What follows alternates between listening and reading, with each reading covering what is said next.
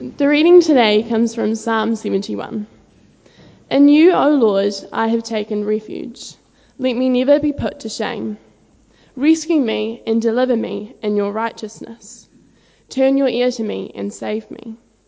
Be my rock of refuge to which I can always go. Give the command to save me, for you are my rock and my fortress. Deliver me, O my God, from the hands of the wicked, from the grasp of evil and cruel men. For you have been my hope, O sovereign Lord, my confidence since my youth. From birth I have relied on you. You brought me forth from my mother's womb. I will ever praise you. I have become like a portent to many, but you are my strong refuge. My mouth is filled with your praise, declaring your splendor all day long. Do not cast me away when I am old. Do not forsake me when my strength is gone. For my enemies speak against me. Those who wait to kill me conspire together. They say, God has forsaken him. Pursue him and seize him, for no one will rescue him. Be not far from me, O God. Come quickly, O my God, to help me. May my accusers perish in shame. May those who want to harm me be covered with scorn and disgrace. But as for me, I will always have hope. I will praise you more and more. My mouth will tell of your righteousness, of your salvation all day long, though I know not its measure. I will come and proclaim your mighty acts, O sovereign Lord. I will proclaim your righteousness, yours alone. Since my youth, O God, you have taught me, and to this day I declare your marvelous deeds.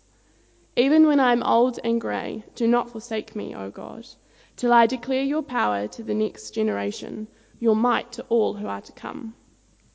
Your righteousness reaches to the skies, O God. You have done great things. Who, O God, is like you? Though you have made me see troubles, many and bitter, you will restore my life again. From the depths of the earth you will again bring me up. You will increase my honor and comfort me once again. I will praise you with the harp for your faithfulness. O my God, I will sing praise to you with the lyre, O Holy One of Israel. My lips will shout for joy when I sing praise to you, I whom you have redeemed. My tongue will tell of your righteous acts all day long, for those who wanted to harm me have been put to shame and confusion. This is the word of the Lord. Well, it's a great delight to be with you again, and a great honour to be preaching here this morning. If you were sitting in a bus reading your Bible, and somebody asked you, what is that book about? A good short reply would be, this book is about God. Remember that? That could be useful one day. What's that book about? This book is about God. And the Bible is a book about God. But extraordinarily, though it is a book about God, there are people on every page. So it's a book about God and about people and how people relate to God. You see, the Bible could be just a book of instructions from God. Do this, don't do this, believe this, don't believe this, do this. But the Bible also shows us life with God from below, as it were, from the human perspective. It shows people, well, enjoying God, receiving God's gifts, serving God, letting God down, disobeying God, trusting God, doubting God, following God, falling away from God, returning to God. So the Bible not only tells us who God is and what God is like, the Bible also tells us what it's like to be a person who lives in God's world, and more particularly what it's like to be the people of God, to be God's person.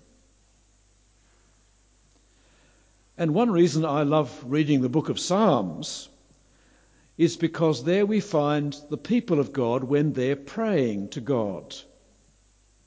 And the thing which strikes me is how honest and open people are when they pray to God in the Bible.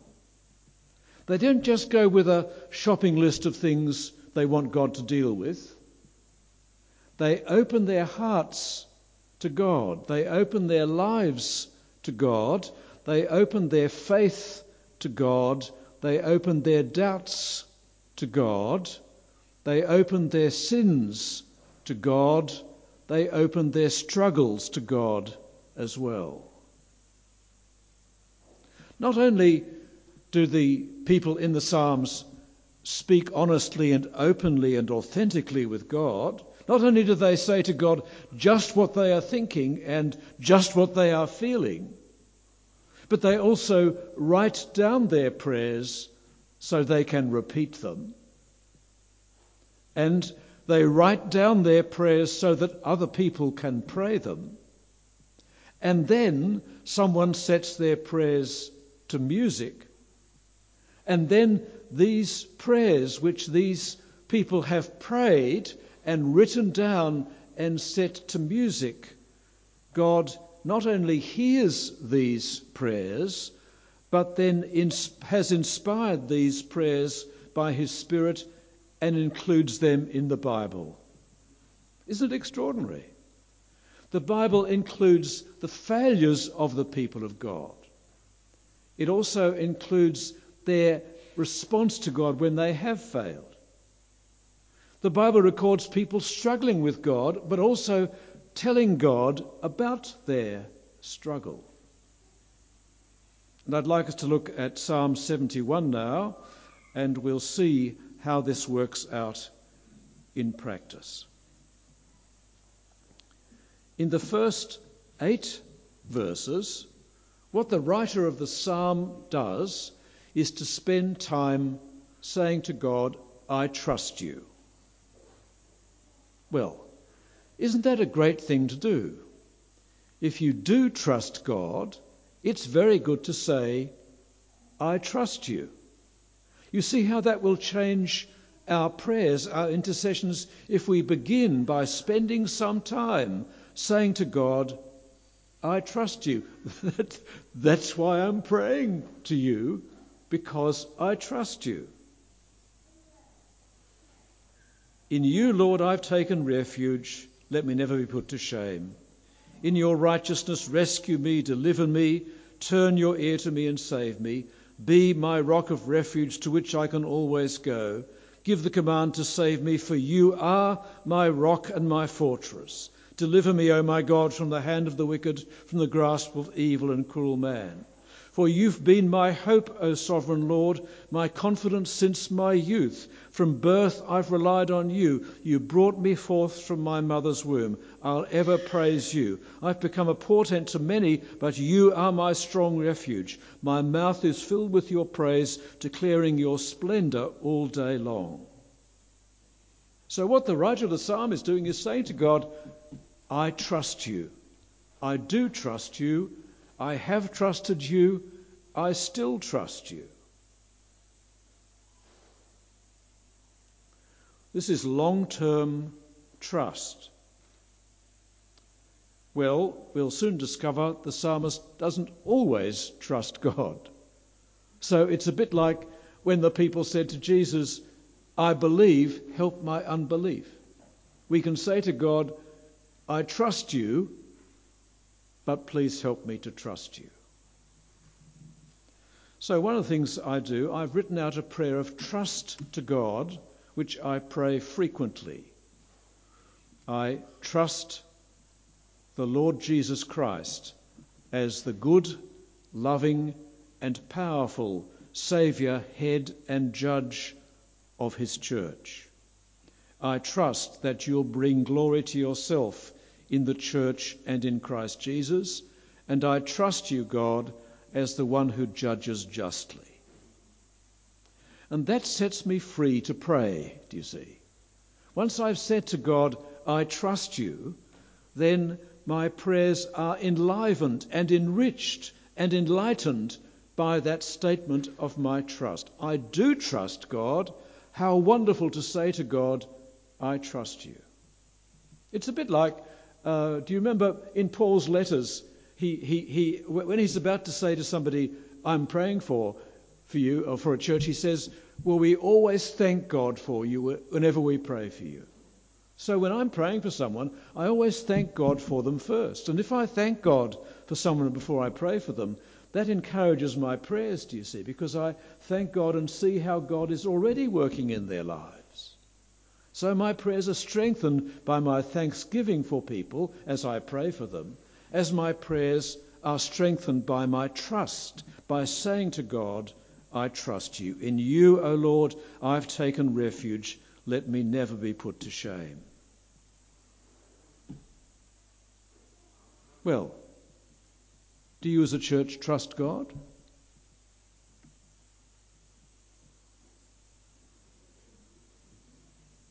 Yes. Yeah, a cautious yes. Have you got the text up there? You could put the first verse up, would you? Is it there? One of the great things to do is to turn the Bible into prayer. So I'd like us to say the first verse, but not, let's say the first verse together. That is, we'll say to God together, in you, Lord, I've taken refuge. Let me never be put to shame. Let's say it together. In you, Lord, I have taken refuge. Let me never be put to shame. Or verse 3 would be good. Be to me a rock of refuge to which I can always go. Give the command to save me, for you are my rock and my fortress.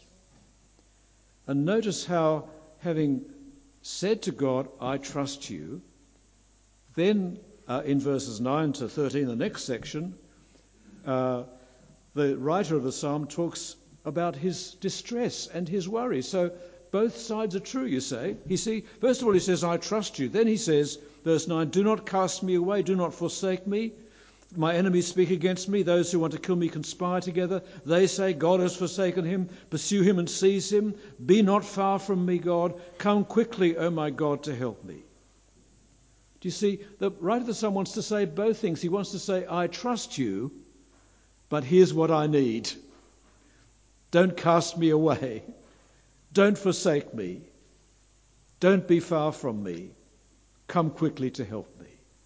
You see, you can trust God, but still need his help.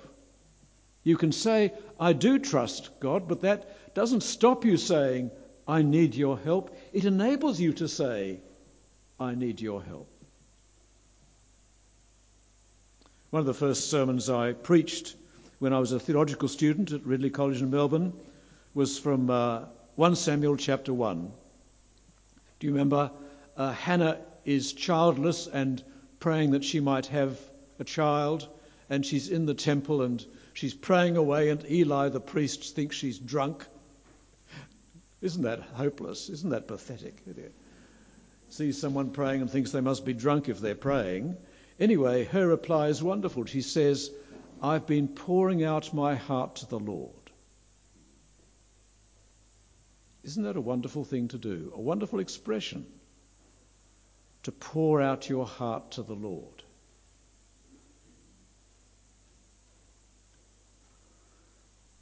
People sometimes come to visit me and they say, look, I've got this problem and I don't know what to do. I'd like you to tell me.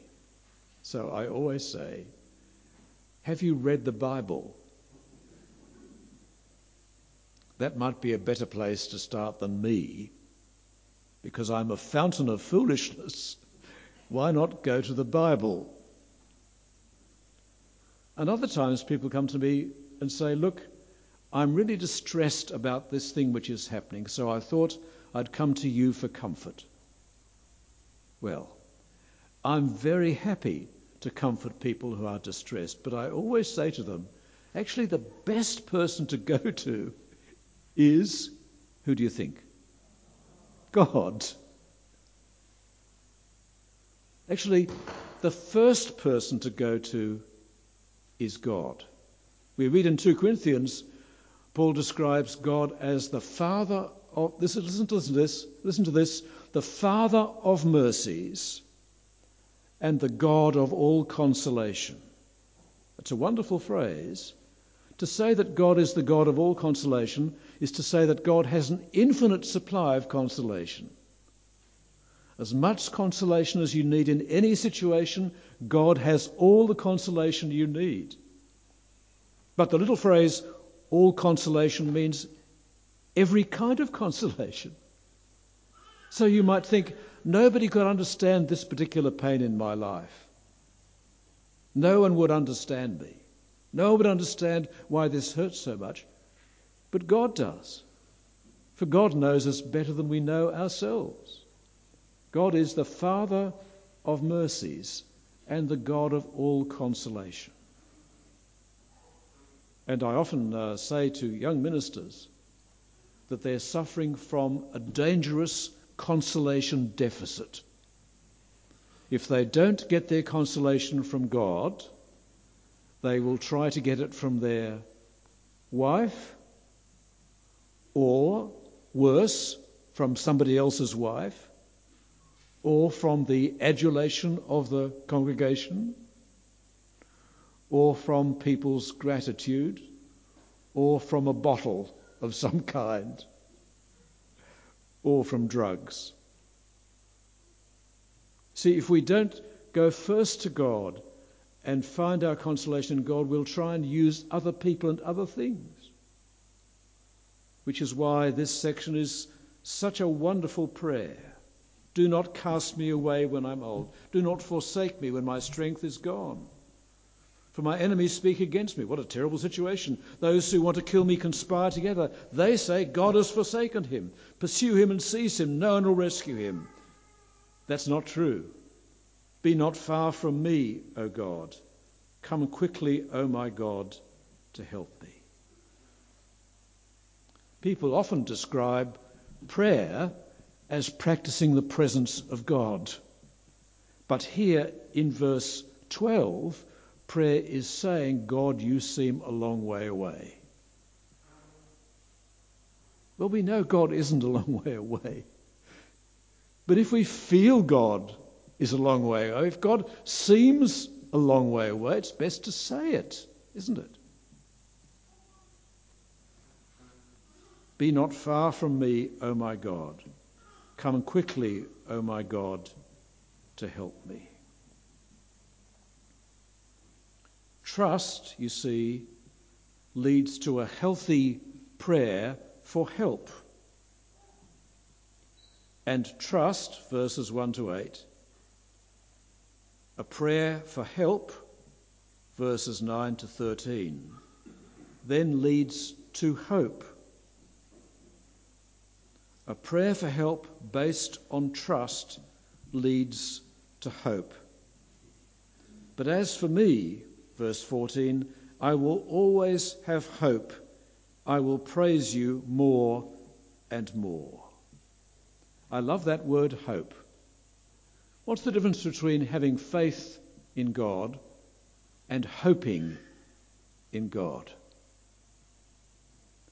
Having faith in God is trusting God.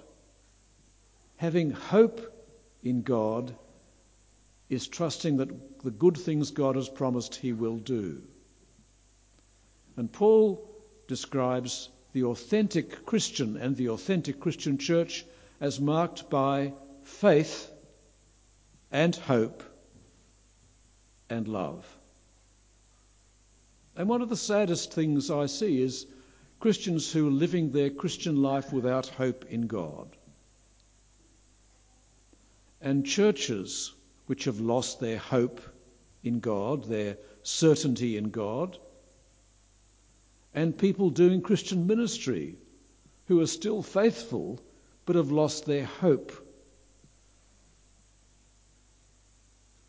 But as for me, verse 14, I will always have hope.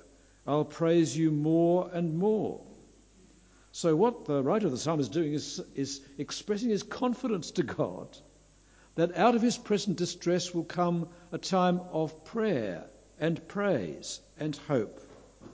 My mouth will tell of your righteousness, of your salvation all day long, though I know not its measure. I'll come and proclaim your mighty acts, O sovereign Lord, and proclaim your righteousness, yours alone.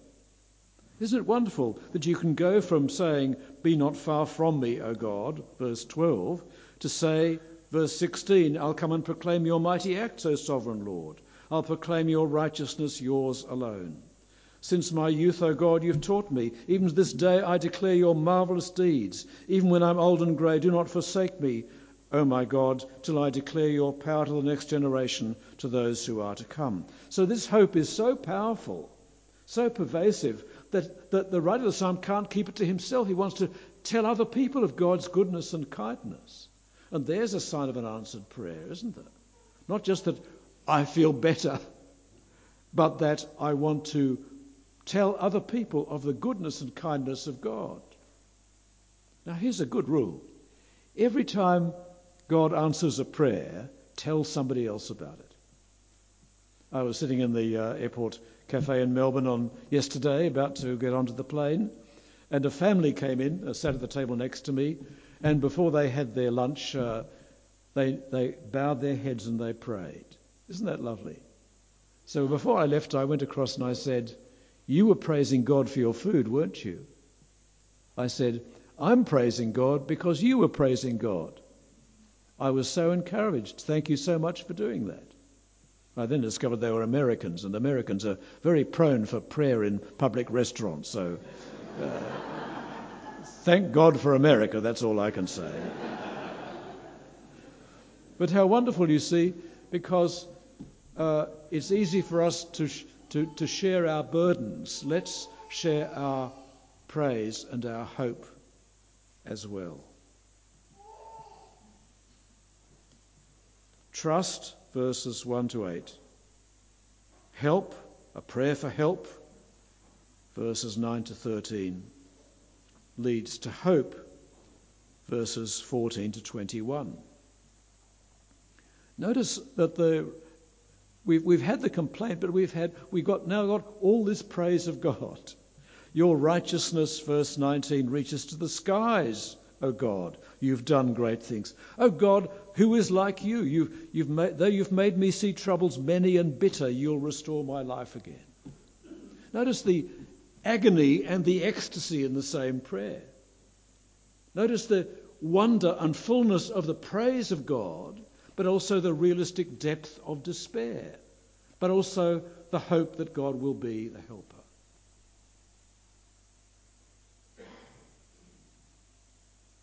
In some churches, and I'm sure it's not true, I hope it's not true here, everyone feels they have to give the impression that life is wonderful. How are you going? Everything's fine, thanks.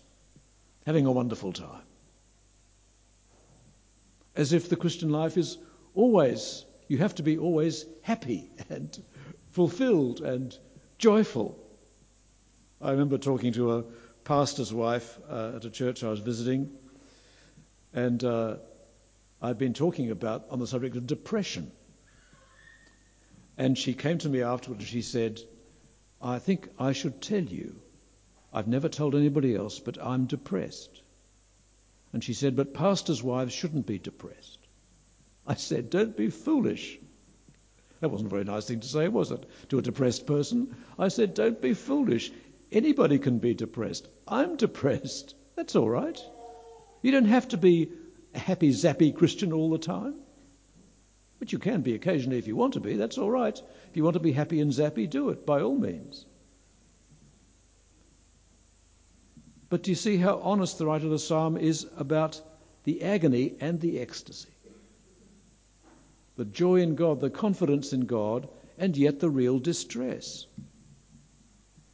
Though you've made me see troubles, many and bitter, you will restore my life again. Well, what a great message for Christchurch.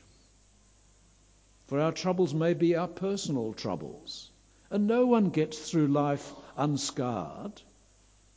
I've never met anybody who hasn't eventually talked about a deep personal pain they've had. No one gets through life unscarred. We don't always know what their scars are, but boy, it's true. Or it might be the scars of church life and the difficulties and challenges of church life. But we're also, you see, affected of the troubles of the human community in which we live.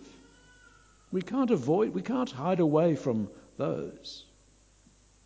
We feel those troubles. Not just what's happened, but also dealing with other people's grief about what happened.